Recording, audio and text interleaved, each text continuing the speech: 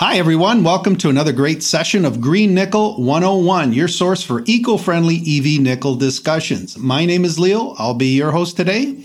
And I'm John. Hey, John. How you doing? Pretty good. How about you, Leo? Fantastic. Thanks for asking. Today's episode, we're going to focus on the future of green mining. But before we go there, let's quickly recap our previous episode.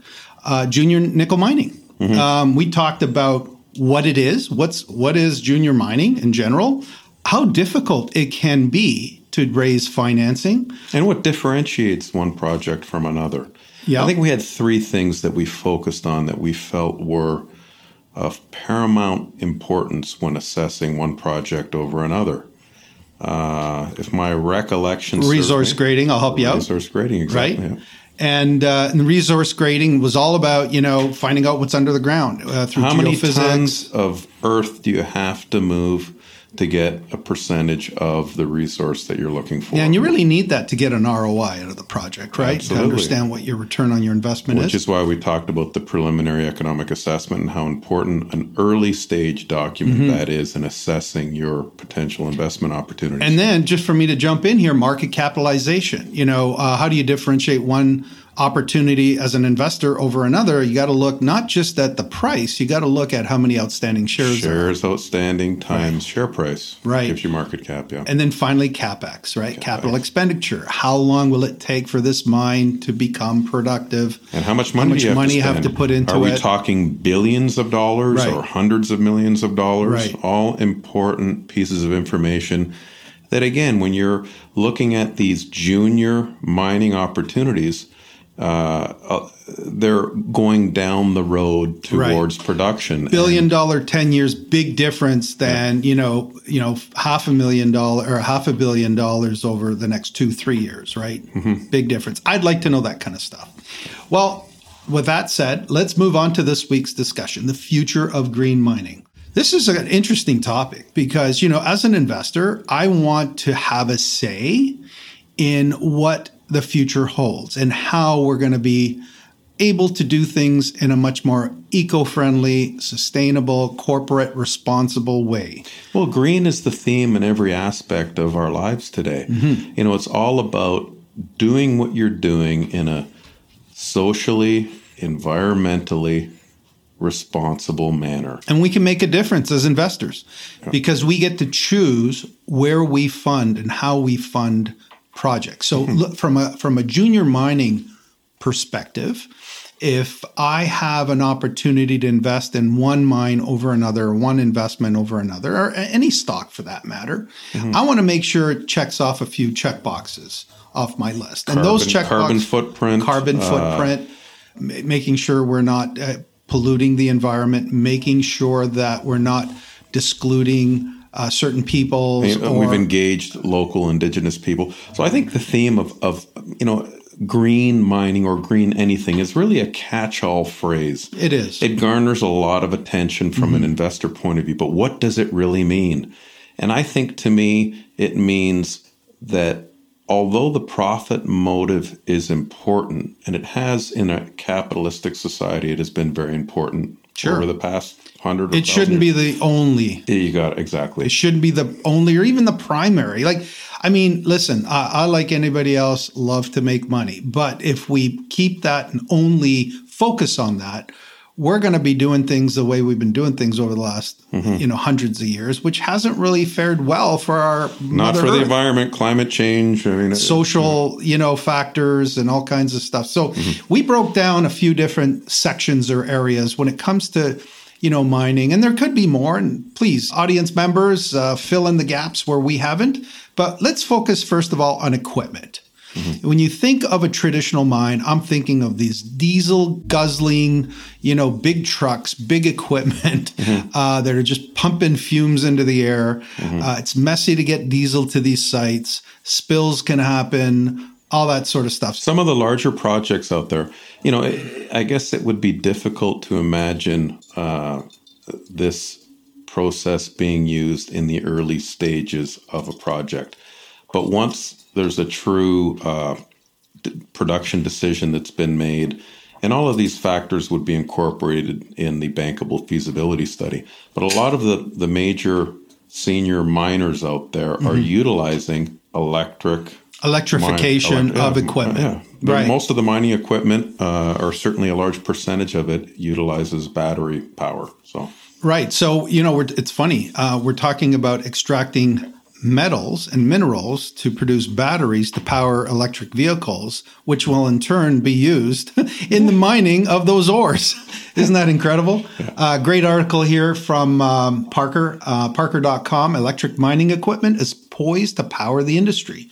Talking about, reasons and how we can switch to electric mining equipment. And we're talking not just the trucks that pull the ore out, the tailings and that sort of stuff, where you extract the ores, but we're talking about ventilation infrastructure. We talked about this in a previous episode. We're talking about, apparently 30% of the cost that goes into a mine is pertaining to ventilation. So, if you're deep in the Earth's crust and you're extracting ores or resources or minerals, the logic of utilizing diesel equipment down there makes no sense. Seems counterproductive. Yeah, and I think we said this in 1 or 2 episodes ago. We were talking about this exact same thing. So the electrification of equipment, super important. We're going to have links to all these articles, everybody, in our bio. The digitization of assets and data. So, when you're talking from smart data or, technology that can be used in a mine, the old days, it's like people moving tailings, extracting ores with these trucks that burn diesel. They separate the ores. The ores go one way, the tailings go another. They're usually having to be mixed with polluted, wastewater behind a dam of some sort, and it creates a big mess, right? But more importantly, on the logistics and automation side, there's a huge amount of efficiencies we can find by using modern technology. Digitization of assets and data will include automation of processes, right? Digitization of data, we've heard of the Internet of Things, IoT, data mining, using some data science, using artificial intelligence, machine learning with real data to decide what equipment needs to be, or assets or resources need to be where at any given time to efficiently extract the ore in the most efficient way possible, thereby making more money for the investors and also not creating as much waste. Makes sense. Yeah. And then let's jump into power generation and sourcing. This is a big one with the mini grid. You want to jump into this one? Well, when you're looking at a project, more often than not, mining projects are located in remote areas. So to facilitate... Hundreds of miles from the power grid or whatever. They could very well be, yeah. So to facilitate the mining process itself, how are we generating electrifying power? The site? Yeah. And, this plays into the whole carbon footprint equation as well. Are we bringing hydro lines in to bring power into the site 10, 20, 50 kilometers, cutting down... Or even hundreds sometimes, hundreds right? of trees, affects the carbon footprint? Or is there an opportunity to actually generate power on site? And there's in the old ways, they would power by using fossil fuels, right? Well, like generators, diesel generators and things of that. So here we are burning fossil fuels to create electricity, to power the quarters for the folks that are working there. And obviously they need places to sleep, places to eat, that sort of thing. So what do you suggest instead of that? The beauty of technology, I've said this time and time again, technology evolves and advances. It's forward-looking. And, the electric vehicle wouldn't be here today if it wasn't for the efficiencies in the battery, which we'll get to. But that efficiency can also be applied on site for what a mini grid is a facility that generates power, a mini electrical grid, as opposed to tapping into the municipal power grid, right? So, and what it could involve, solar panels have become much more efficient over the past 5 years. Batteries have certainly become more efficient. So what you're doing is you're collecting power via predominantly solar, but it could be wind, and storing it in hydro. There could be some hydro opportunity close by where you have high level water, areas that could be used to generate turbines with the water flow. It's like free power, basically. It's not free power, and you're generating the power. You're storing it in a facility on site, which then could be utilized to not only power up camp facilities, but also how are you recharging your electric vehicles that you have on site? It's a common sense equation. Yeah, that's good. So power generation and sourcing is another little checkbox I can look for in opportunities, investment opportunities. How about governance and profitability? So at the end of the day, we got to make sure it's profitable. I mean, all this sounds great, John, but if we can't be profitable, we know very well this is not going to happen, right? No one wants to invest in something that they're not going to get a greater value out of down the road.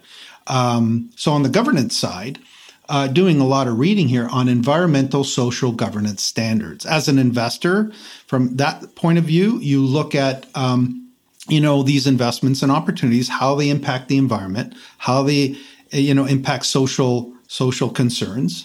Well, the word governance is important because at the end of the day, the human equation is not perfect. It's flawed. So you can have a lot of people out there, a lot of companies saying, yeah, we're green, we're carbon neutral, zero carbon footprint. But how do you really know for sure? So it would be nice to know that there is some governing body that is I don't know, we don't want to use the word enforcing, but validating the data to ensure that the project meets the standards that are being presented by the. And we're talking about not just corporate governance. We're talking about government, both on a federal and a state or provincial and municipal level as well. So we need buy-in from all governing bodies to be able to facilitate and reward, those the guys that are doing it right, are doing it right and following those corporate. What do they call that? The corporate sustainable or corporate, responsible kind of methods, right? And because we do have a say as consumers and investors where we buy from and where we invest in, right? So environmental, social, and governance can also be implemented into the mining operation itself. As far as a junior mining operation, they could follow the same ESG type of standards that we would use to pick those investments. So as an investor, ESG will drive financing to compliant opportunities. Mining operations and development will seek ESG to attract financial interests, right? And all that. So it all plays a big factor, a big role. Well, what's exciting is I think that the junior mining industry, it's like a new generation of miners that are finding these deposits, exploring them, and doing all the work. The millennial miners. Yeah, and I think it's a very exciting opportunity for those companies that are playing by today's standards. And I think as an investor, there's some great opportunities out there. And thinking outside the box. I mean, that's why I love, there's this big transition of people that but work in the industry that are coming in, millennials, let's say, that are born in the in the 80s and 90s and 70s, and they're actually becoming the managing and productive and operational staff of these mining operations. And I love the idea of bringing some fresh ideas, fresh outlook on, yes, we can make a difference, right? So now take us down the ROI profitability side of things, that part of the equation. How does green mining affect the economics and the ROI? Well, again, I think at the end of the day, the efficiencies in technology are constantly improving. And documents like the Preliminary Economic Assessment, the PEA, the Bankable Feasibility Study, will take in all of these factors and create an internal rate of return for the project. And it's my opinion, along with the intangible, if profit is only measured by dollars, there could be some areas that that need to be extrapolated. Okay, because if you're taking these green initiatives, which have value to them, and you're amortizing them over the course of the duration of a project, I think it's going to be site specific. Every project's going to be different. On its but own I don't merits, think, if anyone is suggesting that the green initiative is going to have a negative impact on the profitability of a project, I would beg to differ myself. But again, because we've just established the fact that it's not just about profit, because there's cost. carbon footprint is a cost. Right. Cutting down trees, there's a cost. Right. Pollution and waste has a cost. Being disrespectful or not engaging Indigenous people properly, there's a cost. Or the key stakeholders has a cost. Absolutely. So there's other costs besides. You can't really trickle it all to like dollars and cents. There's intangible costs that also come with it. Mm-hmm. Very good. Excellent discussion. You know what? The future of green mining, I feel, looks bright. And with more of us talking about it and more people, chiming in, I think we're in the right direction. I think one of the articles we were looking at, the headline was "The future of mining looks bright," and I would like to say, right. The future looks so bright, you've got to wear shades, right? Shades, right? Sunglasses, yeah. Right. Little shout out to Huey Lewis there, everyone. Huey Lewis in the news. Yeah. If you don't know who they are, look them up. Well, that being said, John, guess what? I think it's time for our Spotlight. Excellent. Looking forward to it. This week's Spotlight has been brought to you by Tardison Nickel. Tardison is drilling its Kenbridge Nickel Sulfide project in Ontario to expand the resource and meet the needs of the rapidly growing EV battery market. Class 1 nickel is an essential component in battery production and a critical element in the North American supply chain. The Kenbridge nickel deposit indicates there is significant potential to expand the mineral resource estimate with additional high-grade targets at the Kenbridge North site. Tardison Nickel, TN on the CSE. Great. So this week's Spotlight, we're talking about new heights for nickel prices. This is amazing, John. We've talked about this in previous episodes. And here we are with a bona fide, real article here. And this is a very recent article, July 20th, from metalbulletin.com. It's in our bio. Nickel likely to hit $20,500 per ton in Q3. So they're forecasting on strong stainless EV demand. And this is from Citi Metal strategist Oliver Nugent. He basically is saying, despite a sell-off across metals on July 19th, he told Fast Markets that nickel fundamentals remain strong for Q3, and he expects the price to rise further. Mm-hmm. Well, the reason I like this number is we've talked about what number will it take to incentivize these junior miners to take the risk, risk reward, right? Take the risk to explore these projects, to come to production decisions, and potentially contribute to the forthcoming supply gap in battery before metals we dig that we this, keep talking about. Yeah. So we've always talked about the fact that number is actually $20,000 or $10, $20,000 a ton or $10 per pound. Yeah, I was going to ask, break that down. So $20,000 US per ton works out to approximately $10. Give or take $10 a pound. So when you break it down per pound, what are we at today? About $8.40, $8.50, somewhere in that range. A little higher, but I mean, they're talking about, approximately a 20% increase. In the next 3 months. The next 90 days. Yeah. And very significant, in my opinion. And if you look at the trend of a lot of the battery metals prices, everything has peaks and valleys, but the trend is higher. The highers are higher and the lowers are higher. The $20,500 range being about $10 per pound.